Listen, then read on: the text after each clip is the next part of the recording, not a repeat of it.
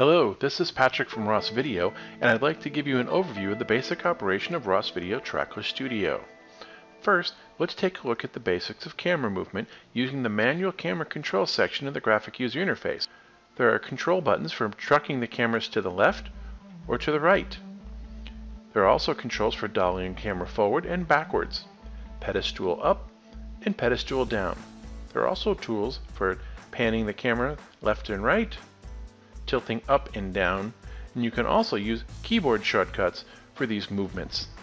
Press and hold the control key and use the arrows to truck or dolly your camera in your scene. You can also use the shift and arrow keys to pan and tilt your camera in the scene. There's an optional Trackless Studio shot box as well as the joystick on many of the Ross switchers that can be used to control your camera movement. Next, we want to create a preset, so let's move the camera around a little bit in order to set up our preset. First, position the camera for one of our presets using the manual camera controls.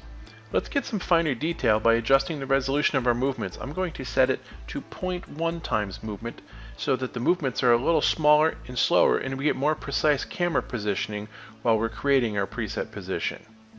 To save your preset, first click on the Save button on the left end of the scene to be stored under, then click on the button for the preset to be stored in. A thumbnail will be placed on the button to let you have a visual cue as to what's stored under there for later during live production. Let's reposition the camera to a medium wide shot using the manual camera control interface and create the camera position for the second preset. We'll use that second preset in our production control scene presets.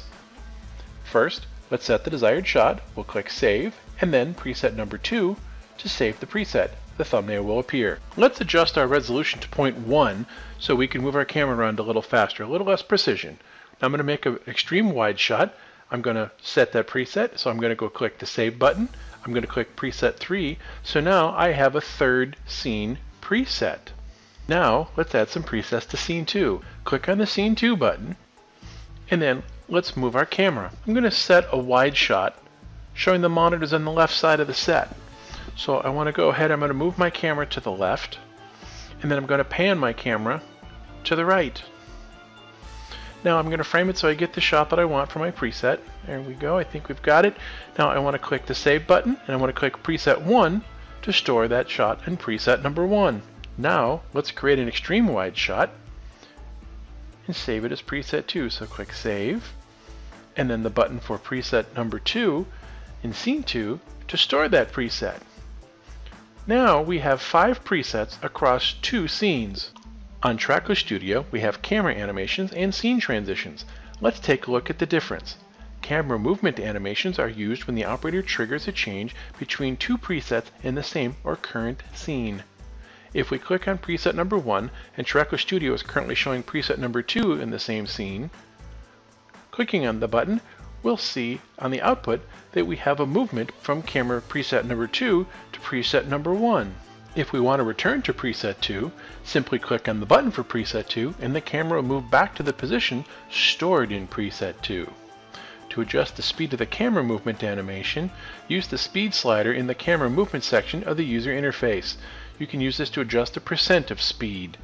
Now the transition can be a little slower or a little faster. To modify a scene preset and make sure it is always slower or faster than the speed settings in the camera movement slider, right-click on the scene preset and choose Preset Settings. Modify the duration multiplier value for that specific preset. I'm going to enter 4 here. The value is used to multiply the speed settings in the camera movement settings. When Trackless Studio recalls this preset, it will now go 4 times slower since we set the multiplier to 4. Next, let's talk about scene transitions.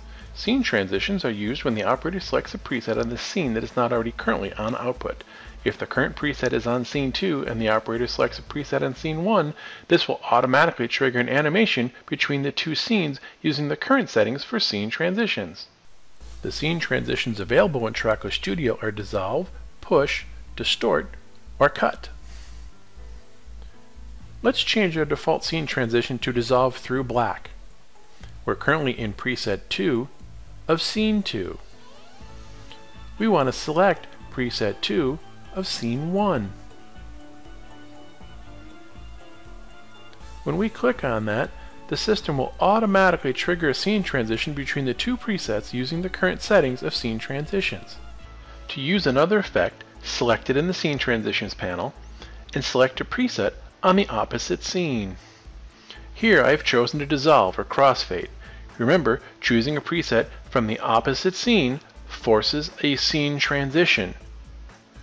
Choosing a scene or a preset within the same scene forces to trigger a camera animation or move.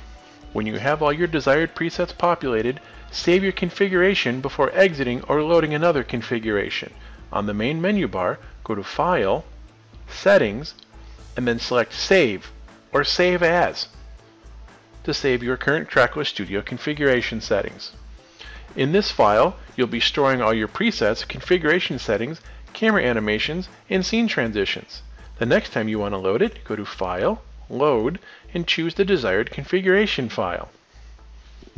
You're now ready to start using Trackless Studio.